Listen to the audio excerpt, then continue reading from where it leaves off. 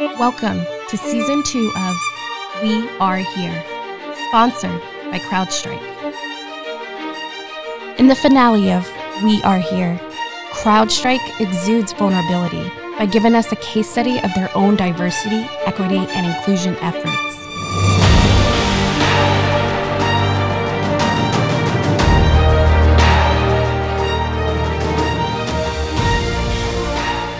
This company is doing everything it can to enable its employees to say, "We are here."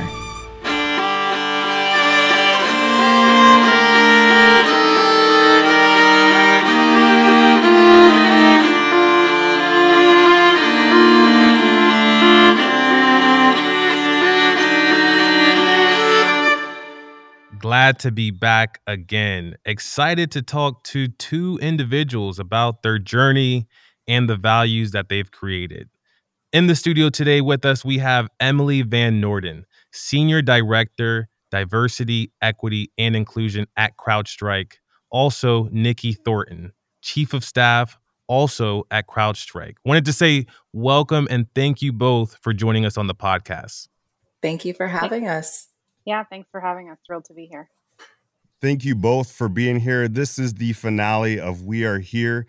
And really what this is this is a use case or a profile of CrowdStrike and the growth in culture. It's very rare that you have a company that's vulnerable enough to give us a peek under the hood, looking at their diversity, equity, and inclusion initiatives and all that goes with it. So, but first, for the folks that don't know who you are just yet, we'd love to hear a little bit about your background and what you're doing today. Let's start with you, Nikki. Well, hello, everyone. I have been at CrowdStrike for 7 years now. I've been in tech for quite some time, but CrowdStrike was my first dive into cybersecurity. It's been a very exciting career journey at CrowdStrike. I started as Georgia's executive assistant and, really built my way up through the years to becoming the director of executive administration here, to our senior director of executive operations, and now the chief of staff. So it's been quite the journey, very exciting, lots of learnings, key learnings, I say. And I've been really fortunate to work with some incredible folks like Emily Van Noorden. And we're definitely going to get to a lot of those learnings today. What about you, Emily? What is your background and what you're doing today? I've been at CrowdStrike a little over 2.5 years now. Prior to CrowdStrike, was at a advertising and consulting firm for about 11 and a half years. In that role, I led employer brand marketing and diversity, equity, and inclusion for that company. And I was brought over to CrowdStrike in advance of the IPO in 2019, because I think, to their credit, they kind of understood that once the company went public, the value proposition for joining CrowdStrike would shift a little, and that it would be important for them to do some work developing messages for the talent audience and what makes CrowdStrike an awesome place to work. Why should candidates consider CrowdStrike for their next career move? So joined in that capacity and, built out that function for CrowdStrike. And then last summer, there was a lot of employee feedback that they would like to see the company do a little bit more around diversity, equity, and inclusion from like a program perspective. So get a little bit more official activity going in the company. And so I was given the opportunity, since I had that experience at a previous job, to pitch the executive leadership team on what diversity, equity, and inclusion looks like.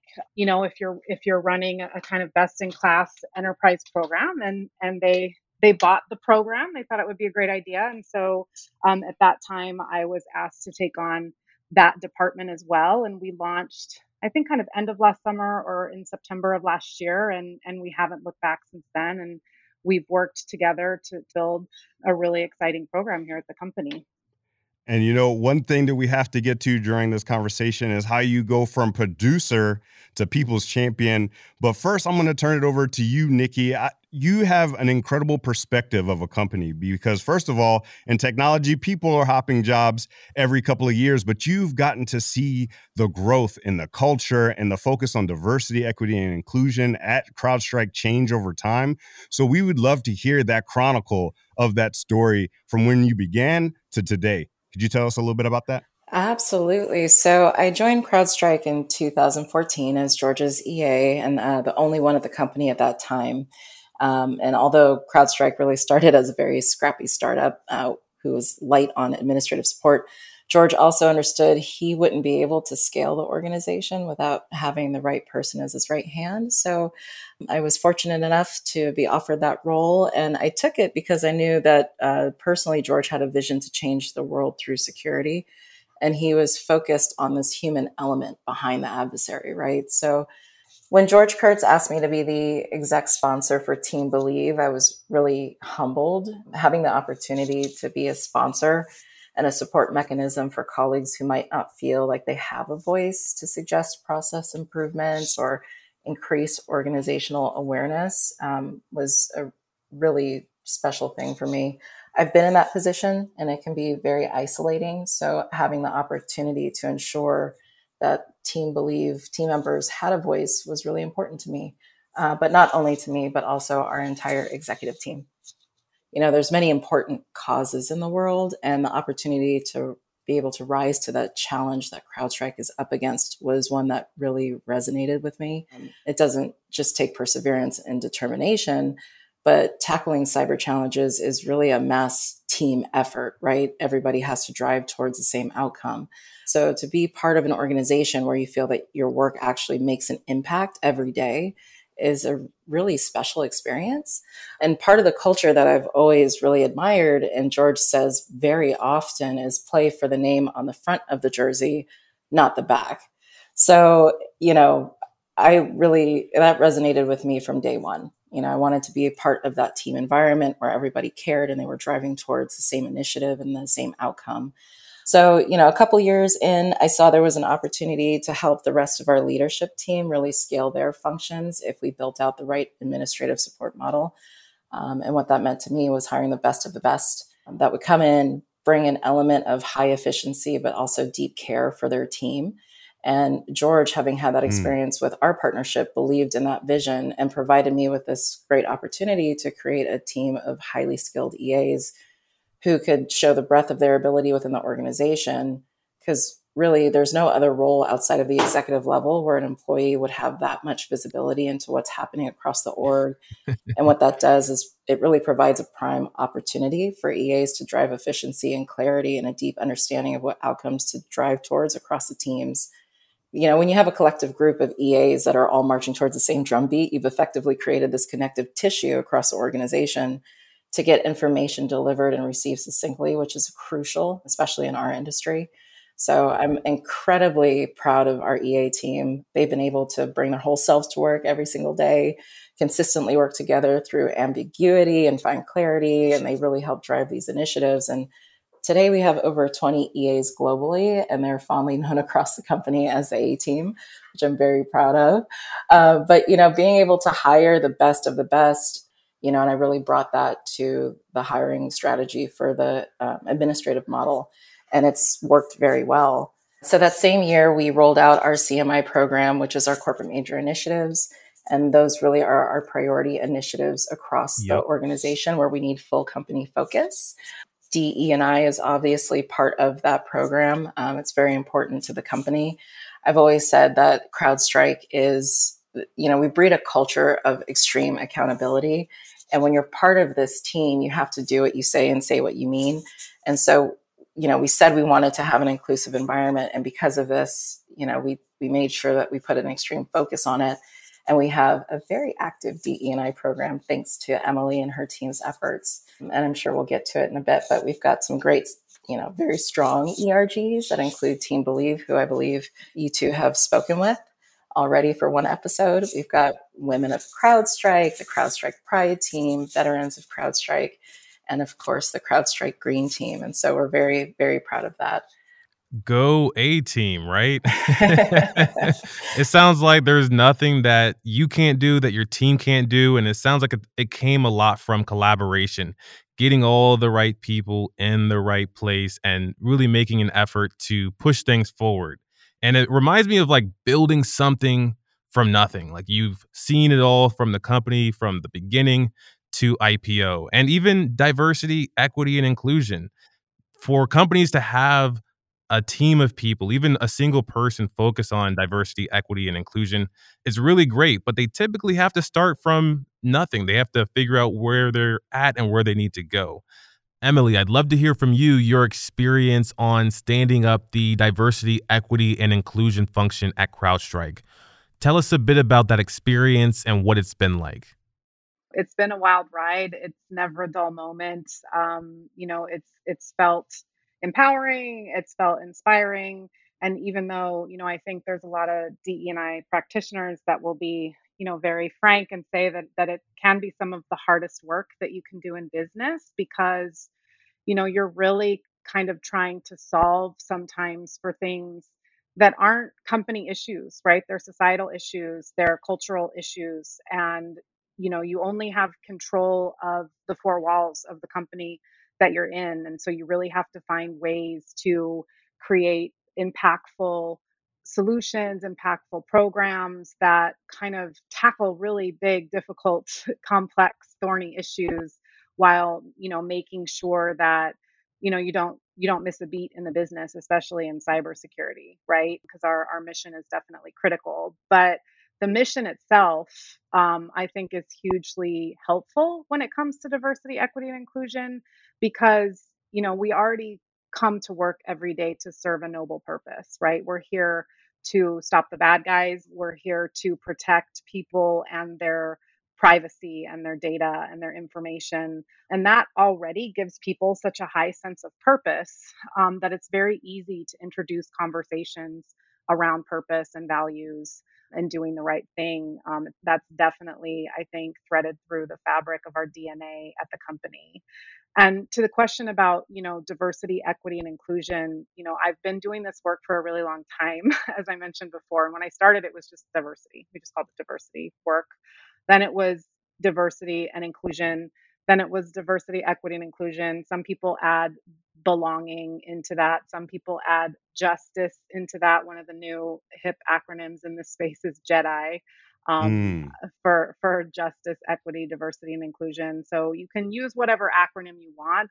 I think they're all important, all of the kind of concepts that the words in these acronyms stand for. But I think it has to be a connected effort, right? Because the reason that the acronyms keep proliferating is because I think you discovered, or people doing this work discovered as we were going through it, that you can't simply bring diverse talent into an organization and have that be the end of the story, right? Because we know that underrepresented groups of people have different life experiences, different lived experiences that have to be accounted for. And so I think once organizations started recruiting diverse talent in, many times they would bounce right out the back door. I call it the culture trampoline, right? You're bringing this diverse talent in, but if you can't create a culture and a lived everyday experience in your organization that makes them feel like they truly belong and like they're an equal part of the team, then you have a whole host of other issues. So while you definitely have to address diversifying an organization, there are so many other things that you need to look at to make sure that you engage that talent, that you retain that talent, that you're creating a culture that fosters and nurtures the ability to then further diversify your organization. So it's kind of a matrix environment where you do need to be looking at things like how inclusive does your culture feel? Does everybody feel the same level of welcome and ability to be their authentic selves? That's where the inclusion comes from. And then the equity conversation is really about, and it's the difference between equity and equality, right? Because you can give everybody the same cookie cutter support, but if everybody's not starting from the same starting line, then you don't have that equity, right? You don't have equal opportunity for everybody. And so one of the images that I use when I'm trying to describe this is if you're doing a race on a track, the people that are on the outside, they get extra help, right? Because they by definition have a longer distance to cover, just based on the layout of the track. And so the way that that's addressed is to let people begin the race from different starting points. And that's really, a very simple example of what equity work means within an organization, making sure that everybody has support to start from an equal playing field, but you need to meet people where they're at with that. And it's not the same for everybody. Just piggybacking off of what you just said, I mean, there takes a certain amount of vulnerability for an organization to really look at itself and say, how much can we be doing? How much can we do better in our organization? And that happens at the organization level. It also happens at the personal level. One of the themes that seems to be echoing throughout this entire season is vulnerability. And one of the things that I think about is something that you wrote about when you put stuff on LinkedIn. You mentioned your fear of speaking, which, by the way, you're doing an excellent job now. Thank you. But you talked about your fear of speaking and how you have to go out there and do it anyways. You do the keynote, you do the speech. And really, when you think about vulnerability, the 4 words that you mentioned in that article really resonated with me. And the 4 words were, from adversity comes opportunity. I'd love to hear an example or a story that you might have that really personifies that philosophy. From adversity comes opportunity. I mean, I think that piece was in reference, was it to Naomi Osaka? It was, yeah.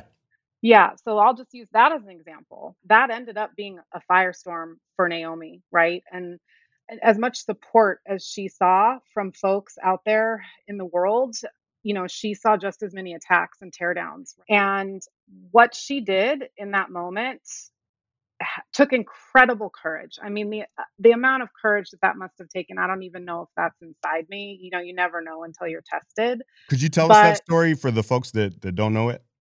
yeah, she was participating in the French Open, I believe, a tennis tournament, and one of the requirements, I guess, maybe not necessarily written, but one of the expectations of participating in these events is that the tennis superstars give of themselves to the press, that they make themselves available for press questions, for press conferences, and things like that. And she was, similar to me, having anxiety about that. She called herself an introvert. She was trying to prepare for an incredibly rigorous and demanding and challenging competition for her career, and she decided that she didn't have the mental capacity or energy to give to the reporters and tried to opt out of that. And the kind of system or institution of the French Open was mortified and enraged that she would try to kind of take space for herself in the way that she needed to prepare for this incredibly elite athletic opportunity. And rather than support her in her needs to shine on the stage for their competition, they tried to grind her into dust and force her to bend to their will. And she showed incredible sense of self, incredible fortitude in saying, I will just remove myself from the competition if this is a requirement, due respect to the French Open. She was very professional, very much a bridge builder about it, but opted out of the competition, which then caused further outrage instead of them really kind of stopping and thinking and understanding what kind of sacrifice Naomi was making. I felt so many people were pontificating around whether it was appropriate for her to do this or not, and there wasn't enough conversation around how serious this must have been for her to take a professional hit like that. That really wasn't being discussed. And so, she really showed us a new way where you could prioritize yourself and not just kind of go with the flow or just operate along the lines of what's always been done because it's always been done. And she was articulate, she was respectful, and it was just something that was amazing to see. And it opened up this whole new kind of thread of conversation around mental health that we had not been having before. Other athletes stepped forward, other celebrities stepped forward to talk about it in a moment when we're in a global health crisis that's a once in 100 years scale where mental health is so much of a struggle for other people. And so it just gave me, not, I'm not trying to compare myself to Naomi Osaka because I could never, but it just allowed me to come forward and just express some of my vulnerability because she opened the door, she created space. I feel like we're all in such a unique situation to use our voice, to use our influence to make a difference. And you two are doing exactly that by coming on the podcast, but also the efforts that you have going on in your work. And especially for you, Nikki, being such an early member in CrowdStrike, you've been able to see the culture change. You've been able to influence the community. But I think that the leaders that we work with can also have a great deal with the progress that we make. I believe one of the best places to create more diverse cultures and workforces is actually in the business place. Nikki, can you tell me some of your thoughts and maybe a story that you've had where you've seen an executive promote diversity, equity, and inclusion, or maybe help the executive promote that topic?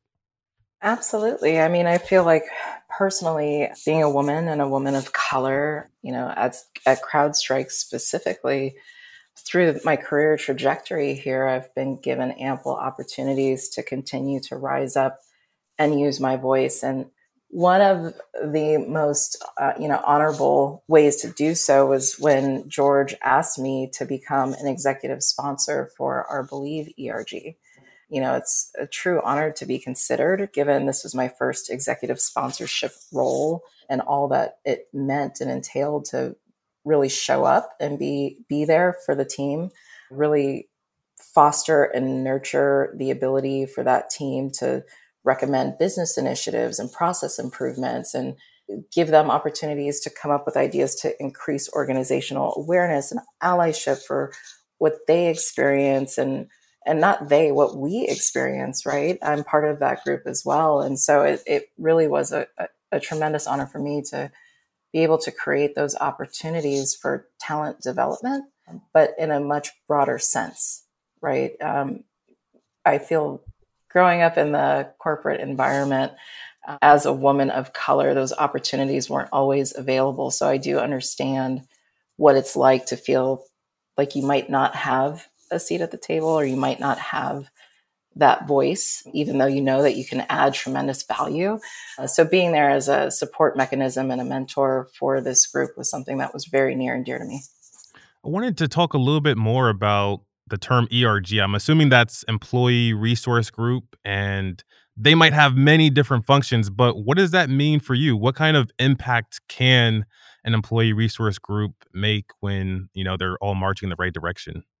Well, I mean, I feel like the company is giving them our commitment to foster community. It's promoting that sense of belonging, right? We have this rally cry in the organization thanks to the magnificent Sean Henry, and it's one team, one fight. And that means if you're really part of this team, we're all marching to that same drumbeat, right? So we want everybody who's part of the team to feel like they truly belong.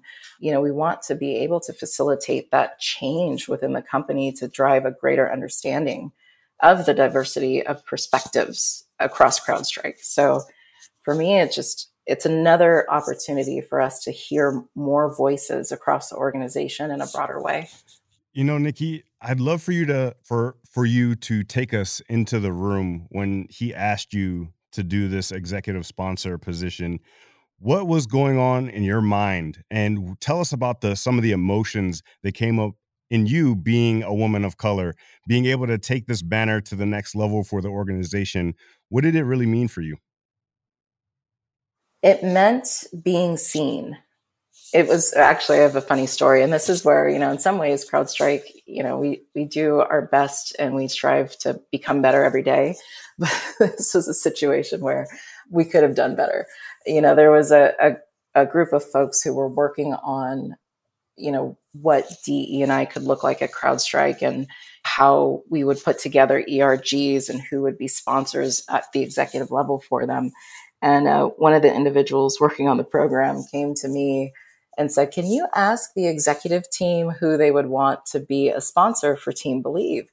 And it really struck me as kind of funny, but also not, in a way, not, right? Because they didn't realize they were asking the one woman of color on the executive team to ask the other executive team members if they would be an executive sponsor for the Believe ERG. Mm-hmm. And so I took it to George to see, just to kind of gauge where he was at, if he would even recognize that being a little off base, and he recognized it immediately, and he said, he just said pretty point blank, why in the world would you not be the executive sponsor for the Believe ERG? I believe you are the right person for the role. I feel like you've had the experiences that some of the ERG members have probably had in their past, right? You can recognize that you've been part of that journey. You've probably felt some of those same struggles. So I feel it's really important for you to be part of that. And it's also important. It was important for him to see me take on that role because he also wants to be a key sponsor, and being his right hand, I'll be able to bring certain issues, certain concerns, certain questions to the table pretty quickly, right, to be discussed at the executive level. So I was very honored, and I felt very proud of him as well for recognizing that.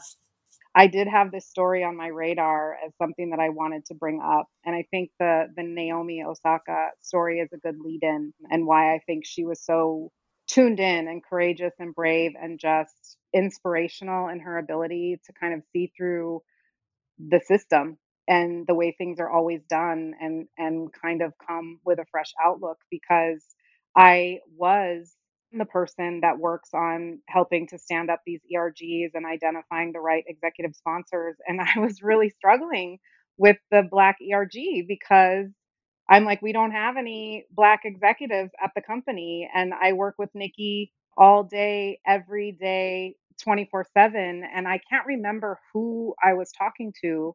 Might have been my former boss, and he's like, "Well, what about Nikki?" And you guys, I was so ashamed of myself in that moment that I didn't think of it, because like that's my job, to see things Mm. differently and to bring change and kind of new perspective to the kind of the systems and the structures that are built in a certain way that exclude women and people of color and other underrepresented categories. And I was like, absolutely, like that is a no-brainer, and it's completely terrible that I didn't bring it up. But I will say, to Nikki's point about being seen, if I saw that more, maybe it would have been more obvious. But when it's so rare and you're moving very quickly and covering so much ground, it's easy even for people in underrepresented groups to make those mistakes and those unforced errors, right? Because that's the definition of an unforced error right there. So I think that's why what Naomi did struck me so deeply, was because I've been in moments where I'm like, it's my job to not be this person, and I was just that person. And then, yeah, if you could just mention a little bit about the direction of diversity, equity, and inclusion at CrowdStrike, that'd be great. Yeah, yeah. So, we're very much on the beginning of our journey.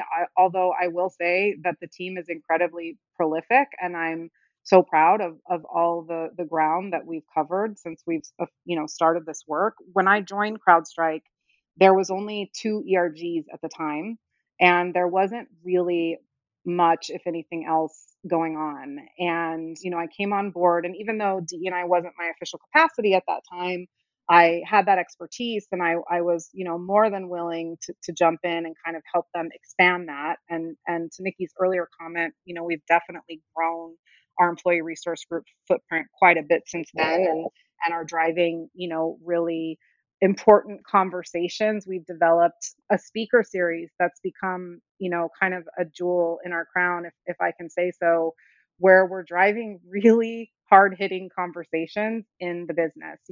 We had a conversation about what it takes to be a strong trans ally in the workplace. We've had conversations that get pretty in depth about mental health.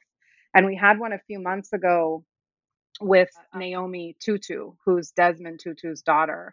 And it was a conversation about healing from the wounds of racism. And she did not hold back. And I was on this webinar, and I was like, this is all kinds of real talk about racism and the damaging impacts of these cultures that exclude and champion any kind of supremacy. And this is this is happening in a corporate environment, and I was like, whoo, I was feeling a little a little like, I wonder what the feedback is going to be in this tech company, that by definition, most of us are very heavily weighted male and usually heavily weighted Caucasian. And I got nothing but positive feedback from that talk. People reached out to me. People asked if we could use the recording and show it to our customers. They were just so inspired by, I think, just the open dialogue there in that conversation. And I was, very pleasantly surprised because you just never know. But, in addition to education and just open dialogue and conversations that are sometimes difficult to have, we do a lot of the things that you might consider the usual suspects, which is, recruiting programs and trying to tackle bias in interviews and in hiring and making sure your job descriptions aren't exclusive and, making sure that you're working on programs to source diverse candidates, to supporting organizations like the Thurgood Marshall College Fund, to help, grant scholarships to get more people of color into the industry. We have a CrowdStrike Foundation that has a next gen scholarship for cybersecurity specifically, or areas, that inform on cybersecurity that we grant every year.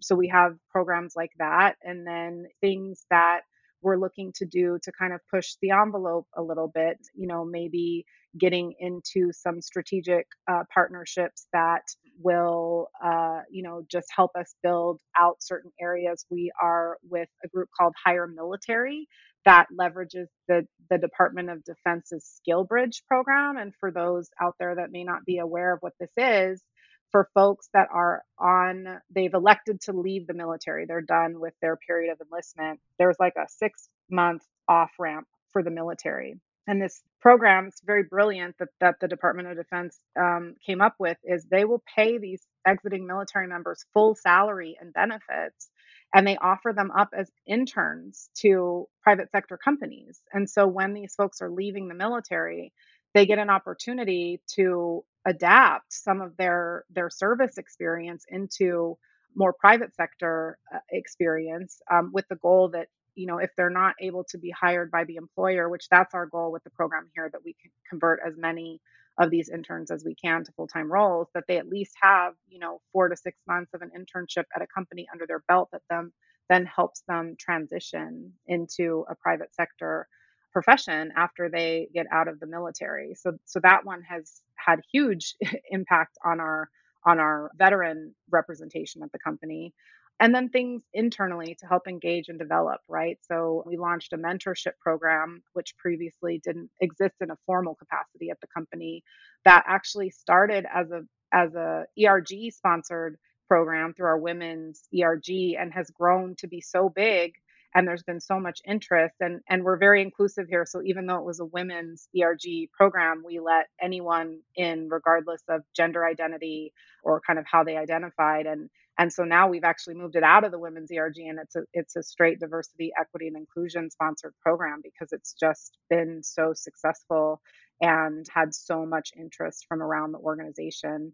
Philanthropy and good corporate citizenship through our foundation, right? So we try to keep that lens in a lot of the programs and the things that we do that are even customer facing. And last year, our CEO, George Kurtz, did a fireside chat with Black Girls Code as part of our annual user conference called Falcon. And, as part of that relationship, we then, made a donation to Black Girls Code to help them further their mission. So it's about being mindful of what you're trying to do and where you're trying to make an impact, because you can't really boil the ocean in these things, and making sure that it aligns to your purpose and your mission and your values and your business priorities. But then really, once you've decided the areas that you're going to focus on, go wide and support as many organizations as you can, educate as much as you can on as many of a variety of issues as you can. I love the vision. I love all those initiatives. But there's something you said that I really want to highlight, and that's having tough conversations. There's someone that's listening to this podcast right now that they feel like none of these conversations are occurring in their organization, and they want to start to have those conversations so they can move the organization forward. I'd like to pose this to both of you. And let's start with you, Nikki. So what piece of advice do you have for that person that wants to start having those conversations in their organization, and what are the best ways they can do that? You have to find your allies within the organization. These conversations are difficult, right? It's not always easy for everyone to just broach the conversation with anyone in their org. So you have to know who your allies are. Ask them for advice. Ask them how to start the broader conversation across the executive team, across the organization. I feel like there are so many individuals and employees and colleagues at companies that want to have these conversations and they don't know where to start. So, finding the courage within yourself to be that pioneer within your company, within your peer group, I really highly encourage it because it's needed. And, it's like I said, it's a hard, difficult conversation to have. But if it's important to you, be about it, right? It's that accountability piece. If you want to make change, you have to be the change. So I feel like you just have to find the people in your network amongst your groups that are open to having that dialogue, who want to help you broaden that conversation across the organization and see where you can take it. Be about it and be the change. I love it. And what about you, Emily? I mean, you got to do it, right? I think first of all, you have to make sure that you're in a space that's safe to do so, right? So if you feel like you're in an environment culturally at a company where, this isn't an acceptable norm, then, you really got to think about whether you're in the right place for you and whether you're in a healthy place. But I think feedback's incredibly valuable. I give it to my team. I think they would say probably too much and too freely, but it's an incredibly valuable tool for you as well to build relationships, to fix problems, to achieve personal growth, to get additional perspectives. And the more people that are willing to be courageous and have these conversations and maybe not let something lie if they feel like it's not right, or if they're feeling something's really bothering them and they want to say something about it but they don't know how, maybe reach out to somebody in your work environment that you respect and admire for advice on how to broach those topics if it's not something that you're comfortable with. But I think Nikki's dead on. You just gotta do it. You gotta be about it and you gotta model it and lead the charge. And because I think that's the tool to unlocking true greatness and true potential, is just that, to your earlier point, vulnerability, right? Your willingness to be vulnerable with each other, to listen, to hear some things that are sometimes difficult, but to make it be about the better place on the other side.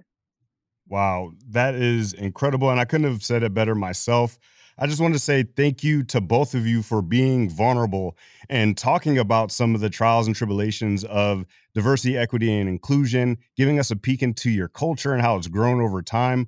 For the folks that want to stay up to date with you and all the incredible things that you have going on at CrowdStrike, what are the best ways that people can do that?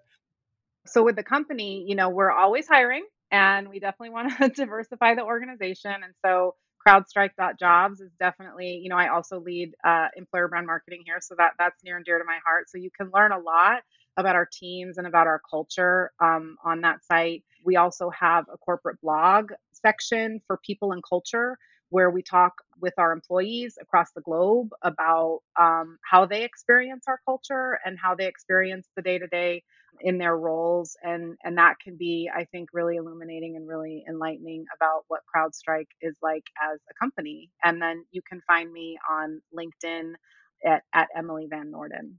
You can reach me via LinkedIn at Nikki Thornton, or you can reach me just at my email for CrowdStrike, which is nikki@crowdstrike.com. Love it. We will be sure to make sure that we drop all of your information and resources to CrowdStrike in the show notes. Really appreciate the time and the conversation. We'll see everyone next time. Thanks so much for having us.